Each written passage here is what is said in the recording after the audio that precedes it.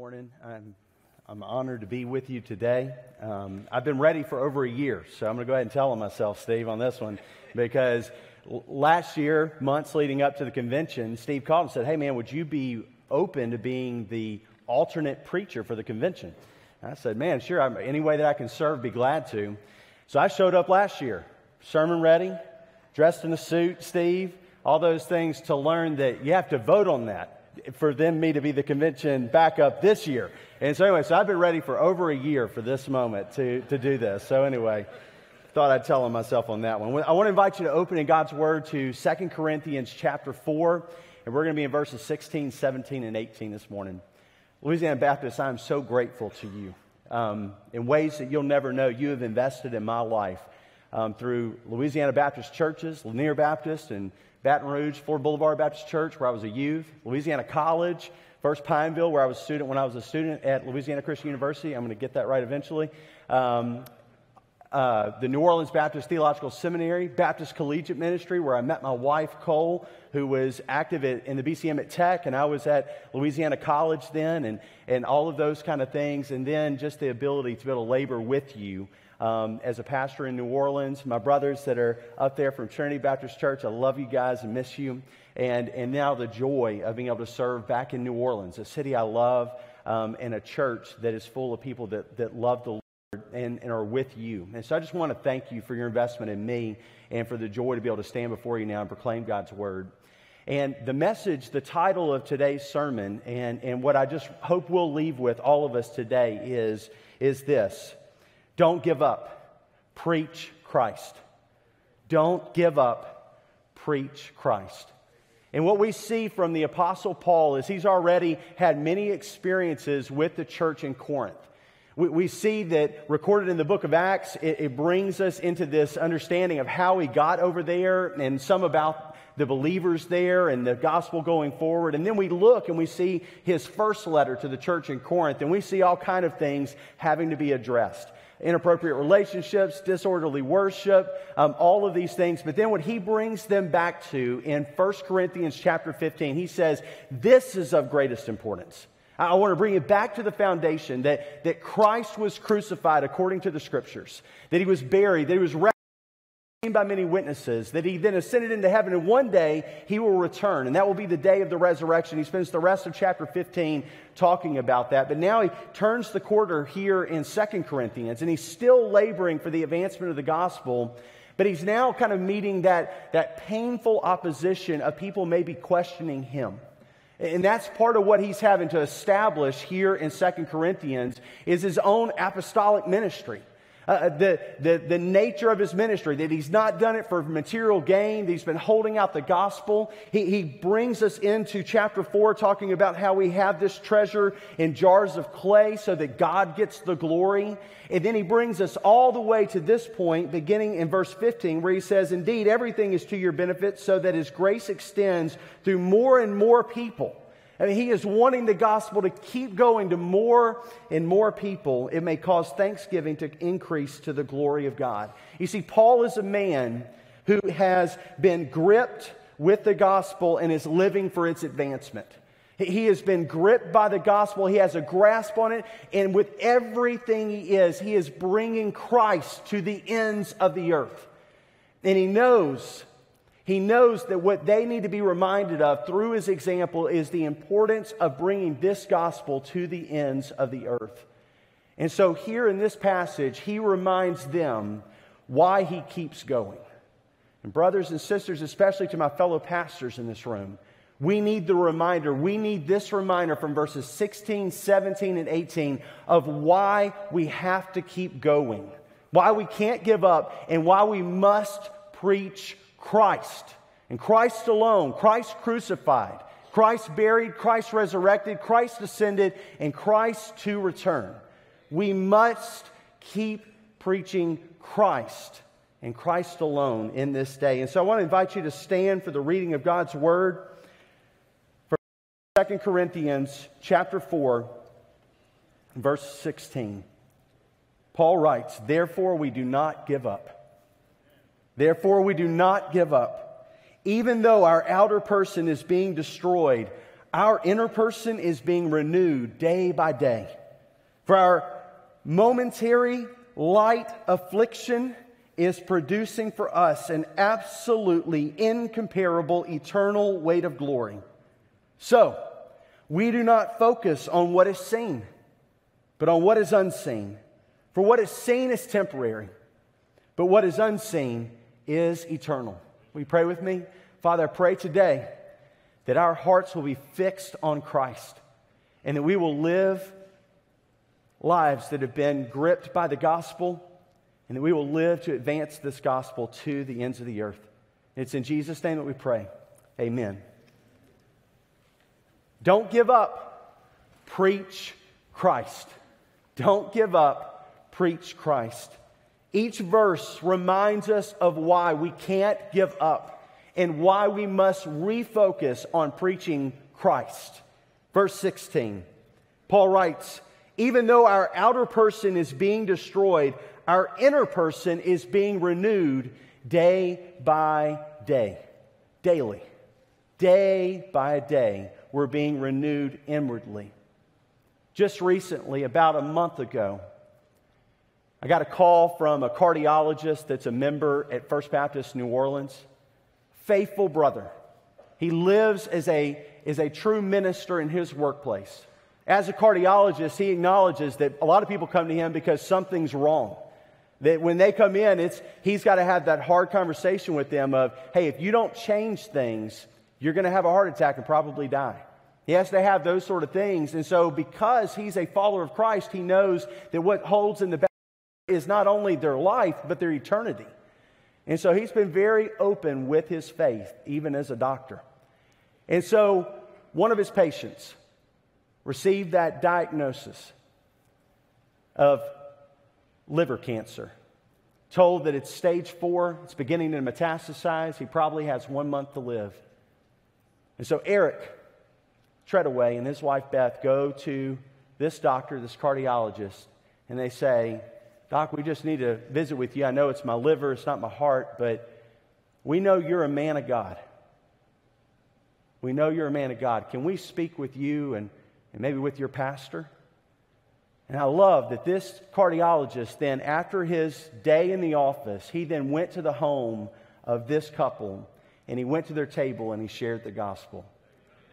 He then contacted me and said, Pastor, would you be willing to go sit down with them? And before I was able to get to them, his cousin, who had been praying for him for years, another Anabaptist, went to his home and shared the gospel again. An aunt, a Mississippi Baptist, a woman who's been in the WMU, a woman who's in her late 80s, been praying for Eric his entire life, called him and reminded him of the gospel that she had shared with him many times. And then when I came and I sat down with him and shared the gospel, God used all of those seeds, just like the video we saw a moment ago, all of those interactions to lead him to a place of saying, I'm ready to give my life to the Lord. As I returned for a subsequent visit, after he had prayed and given his life to Christ, he wept at his table as he said, I can't believe I've waited this long. His wife tried to comfort him, said, well, babe, like you were baptized earlier in life, you've been okay. He's like, no, I can't believe I've waited this long to trust the Lord, to give my life to Him, to ask Him for forgiveness. And then he looked at me and he said, can I be baptized? This is a man who is barely able to stand. So I look at him and I say, Eric, we can go run water in your bathtub right now. And I'll baptize you right here in your home because I know that it's very difficult for you to even move. His body had begun retaining fluid. He was actively dying at this point. He said, no, I would love to be baptized at the church. His wife didn't recognize him. His wife didn't even understand what he was saying. But there was a peace, a confidence, an assurance that he was embodying in this moment. And so that Sunday morning, the last bit of strength that he had, he walked the steps of the baptistry, walked down into the steps. I was able to share his testimony. And as I baptized him and then raised him up, it was a beautiful portrait of this, that even though this man was dying, he had been born again. And he was being renewed day by day. And as he came up out of those waters, and as he began to walk away, and as the church stood and they applauded, he lifted his hands like this. His was the victory in Christ Jesus. And Saturday, after that Sunday, he went into eternity with Christ. Even though our outer person is being destroyed. Paul's body was literally being destroyed by people stoning him and persecuting him and all these. But the statement is true for every one of us. These bodies are wearing away. But for those who are in Christ, including Eric Treadaway, brothers, this is why we must proclaim Christ. Christ saved Eric and gave him life eternal. Even in those last weeks of his life, he began to live finally and to live forever. So we do not give up. We must preach Christ. He continues, verse 17, for our momentary light affliction is producing for us an absolutely incomparable eternal weight of glory. He's talking about what he reiterates in other places, that what we're going to experience when we finally behold God as He is, as we experience the fullness of Father, Son, and Holy Spirit, unhindered by any sin, unhindered by any separation, time and space gone, with Him forever, we will not even compare the sufferings that we've been through in this life with the glory that will be revealed. I remember a few weeks back visiting with some friends and reminiscing about my first hiking trip, where we were going to backpack into the mountains, hike the mountain, sleep on the mountain, all of these things.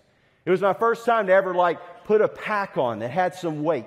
I had about 30 pounds on my back, way too much for such a short trip, but I didn't know better. So I put on my pack and we're going. And can I just tell you, with every step, I was regretting my life choices. I was like, man, this is not fun. I'm packing through the woods and it's digging into my hips and stuff. My back's aching, all of this stuff. And I'm like, I don't know that this is worth it. I'd much rather just be walking in the woods without a backpack on at this point. And so we just kept going and we kept going. And then we finally got to that toughest part of the climb where it's almost just going straight up this mountain. And so, man, that part was the hardest. And it was starting to get dark. We only had probably about a half hour left of daylight. We had to make this ascent to get to where there was a little bit of a clearing. One of the guys knew about it. And so we are pushing and pushing and pushing, dying on the side of this mountain. I mean, just suffering through this. And then finally we get to it. And I've been so focused on what's ahead of me, just one step at a time, just one step, not falling backwards, just wanting to get there, that finally we got there. And Corey said, guys, turn around. And when we turned around, we saw the most beautiful sunset that I've ever seen. It extended for miles and miles and miles because we had finally reached the top. And in a moment, can I tell you, I didn't for 1 second ponder one step on the journey. All was forgotten. Every bit of the pain subsided in a moment as I then sat down on a rock. And for that moment, seemingly, I could have just sat there forever, just beholding the beauty of God's creation. And there are these little moments like that that remind us that this life is that climb. But brothers and sisters, it is going to be worth it. There will not be a moment in heaven that we look back and say, well, it just wasn't worth it. The view of God, beholding His glory, being with the host of witnesses gathered around His throne from every nation, tribe, and tongue. It just wasn't the pain. It wasn't worth the suffering that I went through. It wasn't worth the rejection. It wasn't worth the words spoken against me, the negative tweets, the people leaving the church. It wasn't worth it. No, there won't be a moment that we even contemplate it, because we'll be so absorbed in the view of His glory. His love, mercy, justice, goodness, all of it just completely pouring over us and causing us to join with all the host of heaven of worshiping Him. That we will look back and we will say, verse 17 was true, Lord. For our momentary light affliction. This is how Paul speaks of nearly being killed. I mean, he's been stoned and dragged away as dead. and then gets up and goes back in, and he describes it as momentary light affliction is producing for us an absolutely incomparable eternal weight of glory. So brothers and sisters, we don't give up. We must preach Christ because we are not the only ones that want to catch the view. We want to be the ones that then lead others to do it. Just as my wife and I recently in the mountains of North Georgia took our children and had to encourage each one of them along the way saying, guys, it's going to be worth it. Come on, we got to keep going. And my 6-year-old daughter and my 8-year-old son and my 14-year-old daughter and my 12-year-old son, I mean, like, just, I don't know, I just want to stop and all these things. Come on, guys, it's going to be worth it. And then we finally reach that clearing where we look out and we sit down, and all but one said it was worth it. Don't give up. Preach Christ. Verse 18. So, we do not focus on what is seen, but on what is unseen. For what is seen is temporary, but what is unseen is eternal. I want to offer something to you of a diagnostic. This is something that was sobering to me, and I hope for all of us, it's one of these wake-up moments where we realize the importance of preaching Christ and Christ alone. In 2013, there was a young man that was moving to New Orleans. Before coming, his pastor had advised him, he was coming for to work on his medical degree, and his pastor had advised him that, hey, email a bunch of the pastors in the New Orleans area and ask some of these key questions. And before you go visit the church, it's just important to kind of get a feel of the pastor and those sort of things. And so I want to read you the kinds of questions that he was asking in 2013. And I want you to hear kind of the flavor of them because he kind of explains a little bit. He says, is preaching normatively done by going verse by verse through a single book of the Bible, or does the pastor normatively move around different books of the Bible week to week? I think kind of asking, are you more expository or topical? Like, what are you looking for there? What is the church's belief on Reformed theology?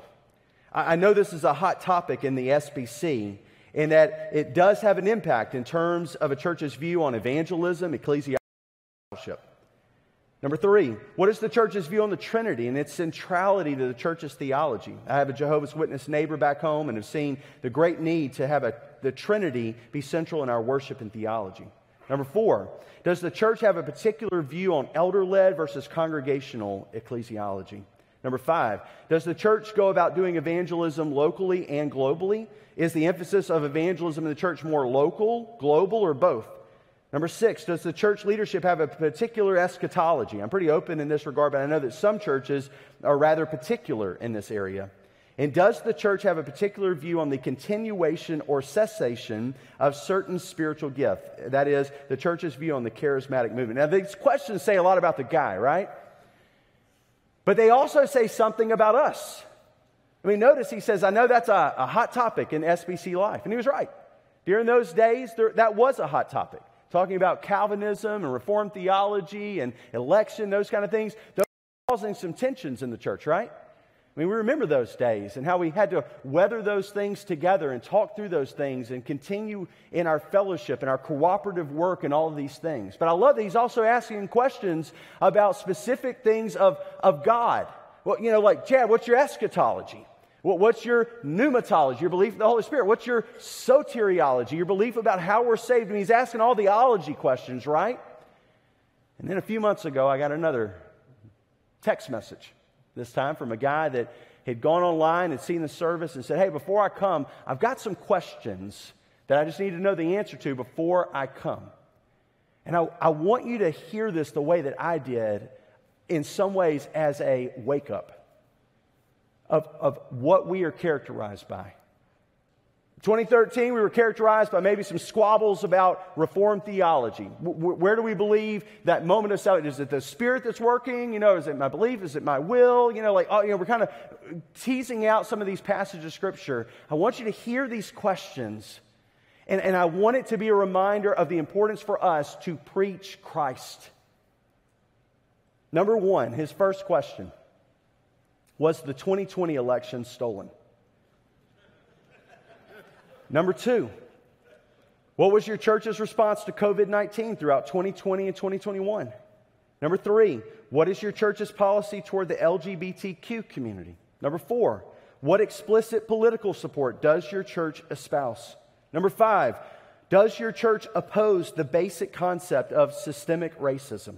Number 6, does the church support equal access to voting, including voting by mail? Now, I just want you to take a moment. His questions say something about him, right? These are two different guys, not the same guy asking the same questions, at two different periods.